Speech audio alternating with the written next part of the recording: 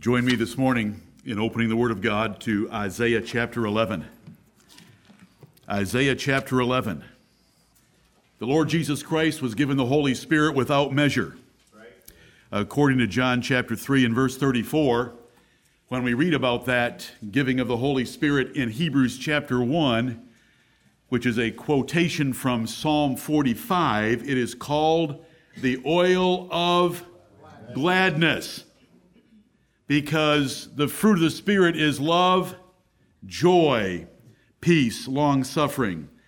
And the God of hope is able to fill you with all joy and peace in believing. So let's be a joyful congregation this morning. If you've come disturbed, distracted, unhappy, depressed, discouraged, you're wrong. Because we have too much to be thankful for and to give thanks for and to rejoice in.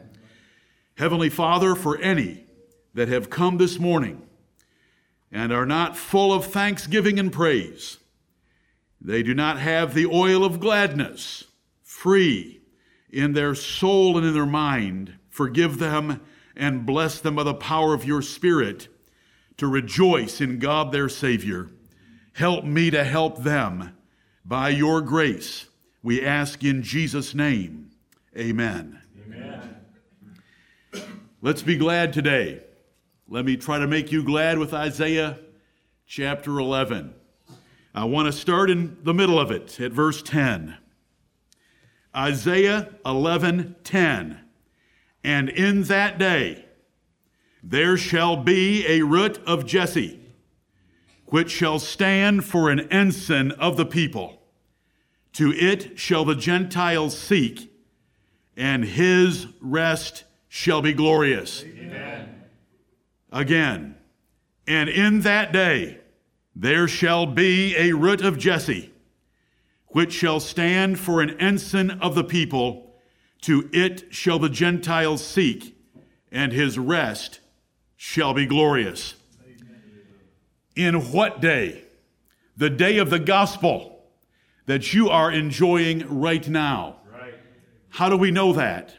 Because this verse was quoted by our beloved brother Paul in Romans chapter 15 and verse 12 as being fulfilled by the conversion of us Gentiles. Right. So this verse, when it says, in that day, we don't have to wonder what day or prophetic time period it's talking about, because we have the benefit of the spectacles of the New Testament to tell us that it's the gospel era, it's the gospel dispensation, it's the time of the New Testament, it's the 2,000 years after Jesus Christ in which we are participating right now. And it shall come to pass, in that day there shall be a root of Jesse. Let's read about that root of Jesse by letting me read the first 5 verses of this chapter to you. Isaiah 11, verse 1, and there shall come forth a rod out of the stem of Jesse, and a branch shall grow out of his roots. And the Spirit of the Lord shall rest upon him, the Spirit of wisdom and understanding, the Spirit of counsel and might, the Spirit of knowledge and of the fear of the Lord, and shall make him of quick understanding in the fear of the Lord. And he shall not judge after the sight of his eyes, neither reprove after the hearing of his ears. But with righteousness shall he judge the poor, and reprove with equity for the meek of the earth. And he shall smite the earth with the rod of his mouth, and with the breath of his lips shall he slay the wicked. And righteousness shall be the girdle of his loins, and faithfulness the girdle of his reins. This is the Lord Jesus Christ, the branch, the root, the stem coming out of David. This is the ensign of the people. This is the one to whom the Gentiles sought. Gentiles didn't convert wholesale to Israel in the days of David, but in the days of the Lord Jesus Christ and under the ministry of the Apostle Paul, they did. That's why we're here today. We're the effect of that change that took place. Amen. And so we know who the ensign is. We know who the root of David is by just looking at our context. And the people in verse 10 are the Gentiles. And we can read it again in verse 12. And he, that is speaking of the Lord Jesus Christ under the direction of God his Father, he shall set up an ensign for the nations, plural, meaning us Gentiles, and shall assemble the outcasts of Israel. So it's going to be a multiracial, multicultural, multinational conglomeration of the Gentiles and the Jews being recovered by the Lord Jesus Christ together into one great family of God.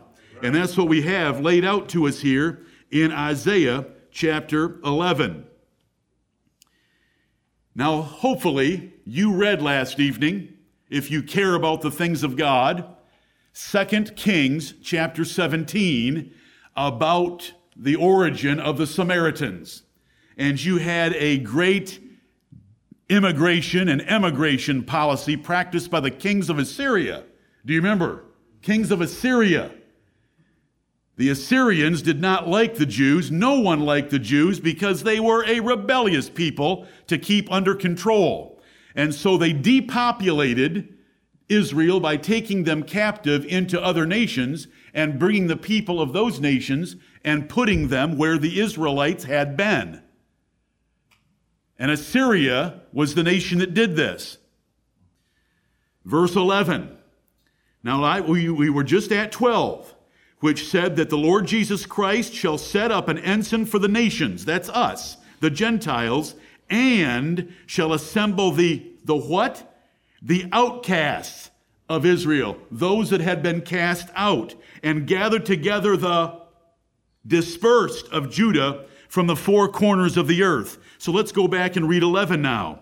It shall come to pass in that day, the day of the gospel, the day of Pentecost, the day of the New Testament, that the Lord shall set his hand again the second time to recover the remnant of his people, which shall be left from Assyria.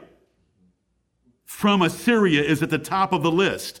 And from Egypt, and from Pathros, and from Cush, and from Elam, and from Shinar, all the lands where they were taken captive in 2 Kings 17, and from Hamath, and from the islands of the sea. And again, verse 16, and there shall be an highway for the remnant of his people, which shall be left from Assyria, like as it was to Israel in the day that he came up out of the land of Egypt. God is going to recover his people spiritually, like he recovered them physically out of the land of Egypt, and he's going to do it in the gospel day. And the Lord Jesus Christ, through his apostles, is going to gather together Gentiles and Jews into one holy church, into the kingdom of the Lord Jesus Christ, and we're part of it this morning. The General Assembly we're united with, and we're in the holy mountain of Mount Zion. We've come to Jerusalem, the heavenly Jerusalem, which is above. This Isaiah 11, I want you to love and to rejoice in. It is easy to understand.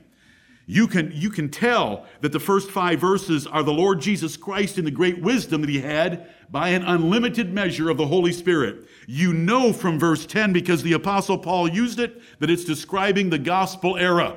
You can tell that it's the gathering spiritually of his scattered people because it's the gospel era. Not some future Jewish millennium, but the gospel era. And before I leave, let me read to you verses 6 through 8, in case you've been worried that Hollywild Zoo out by Greer or the downtown Greenville Zoo is going to soon be altered because the lion's going to lie down with the lamb. Let's go to verse 6. The wolf also shall dwell with the lamb, and the leopard shall lie down with the kid, and the calf and the young lion and the fatling together, and a little child shall lead them. And the cow and the bear shall feed, their young ones shall lie down together, and the lion shall eat straw like the ox. And the sucking child shall play on the hole of the asp, and the weaned child shall put his hand on the cockatrice den. They shall not hurt nor destroy in all my holy mountain, for the earth shall be full of the knowledge of the Lord as the waters cover the sea. All that animosity between peoples is going to be eliminated by the gospel of Jesus Christ. It would be eliminated among all the Gentile nations, and it would be eliminated among the people of Israel themselves, because those of Judah did not like those of Israel.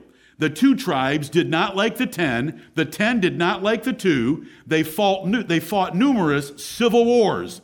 They hated each other because the 10 left Rehoboam, the son of Solomon, and started their own nation and their own worship of 2 golden calves. And so they had civil wars until God took the 10 tribes away. And let's see that in the passage. Verse 13, the envy also of Ephraim, that is the nickname for the 10 tribes of Israel. The envy also of Ephraim shall depart, and the adversaries of Judah shall be cut off. Ephraim shall not envy Judah, and Judah shall not vex Ephraim. Beautiful. Amen. Okay, there's Isaiah 11. It's not what I'm supposed to preach to you today, but I just wanted to share that with you. The oil of gladness should be filling this house. Amen. Right. We Gentiles have been called to an ensign. An ensign was the big military standard put up by an army. And we have a king and we have a captain and a commander of the people and a leader. And he's the Lord Jesus Christ. Amen.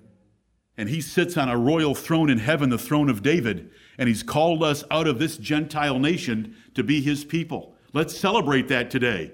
The Lord Jesus Christ is our captain, our king, and our Savior. We're going to celebrate his death at the Lord's Supper in a few hours. But right now, let's celebrate the fact that he's called us out and put us together in a church like this, where, all the national, cultural, educational, financial, economic, intellectual, educational differences that exist among men, none of that matters when we come into this room. The joyful chatter that I heard this morning and the smiling faces, and because of no room, the rubbing of shoulders together was wonderful. I hope you're all excited to be here. Amen. If you're not excited to be here, you have a spiritual problem because you hate God. Right. You can't love God and not want to be here and be excited about a passage from God about what he's going to do for us. Amen. And he's done it. Amen. He's done it. Thank you, Almighty God. Amen. Let us pray. Our Father which art in heaven, hallowed be thy great and glorious name. We thank thee in the name of the Lord Jesus Christ that you have set up an ensign for the people and brought us Gentiles together and rebuilt the tabernacle of David with us. And you have put his son, the sure mercies of David, on your throne forever. And he's been there for 2,000 years, and he shall reign forever. And the end of his government there is no end. We thank thee for him, and we bless and praise thee for converting us Gentiles. Yes. We thank thee that when our Lord Jesus Christ was baptized by John the Baptist in the Jordan River, that you sent the Holy Spirit down from heaven upon him without measure. And we thank thee that when we're baptized in the name of the Lord Jesus Christ, we are given the gift of the Holy Ghost like he was given.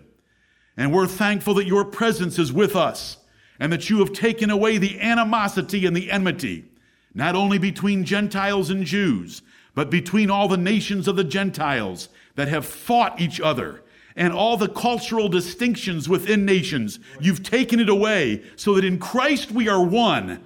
There is no barbarian. There is no Scythian. There are no Greeks. We're all one in Christ. There's no male nor female. We're all joint heirs together with Jesus Christ of your great eternal inheritance. We thank thee, Lord of heaven and earth.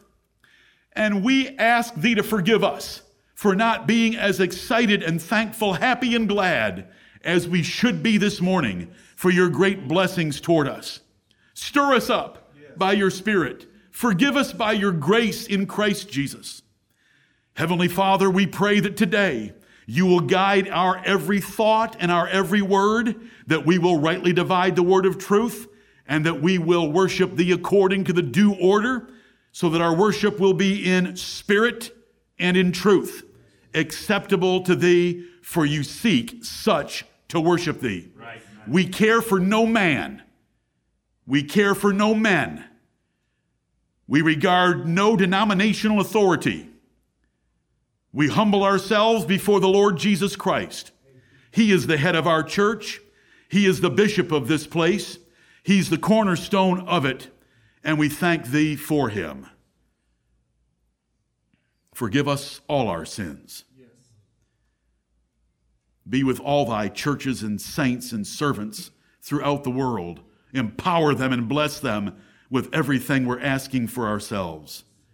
We thank thee for our great nation of the United States of America in which we live, and we pray for you to preserve it. We thank thee for our rulers and the generous blessings that we enjoy under their care, and we pray that you will preserve that protection, preservation, and prosperity for the sake of our children and their children. Father, now we ask that in great mercy, through the name of the Lord Jesus Christ, through his finished work on the cross of Calvary, through his intercession at thy right hand, that you will pour out the oil of gladness, that you will fill us with the Holy Spirit, and the Holy Spirit will direct and enhance and beautify our singing, our praying, our preaching, our hearing, our fellowship, the Lord's table, the reading and singing of a psalm, and all that we do this day. We wait upon thee. Without thee, it shall be a fleshly, foolish, flawed, feeble effort.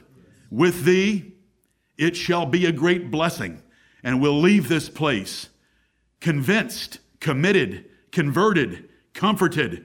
And Lord, this is what we ask for. We ask it in the name of the Lord Jesus Christ and for his glory forever. Amen. Amen. Don't forget Isaiah 11. I'd love to do it all over again right now. Don't forget Isaiah 11.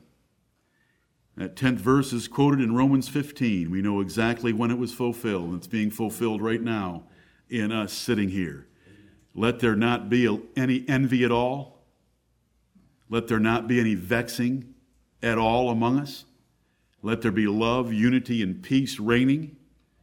Let our children play on the hole of an asp. That's when they come up and talk to me. Let the weaned child put his hand on the cockatrice den. That's when they come up and talk to you. Lord bless us today. Amen.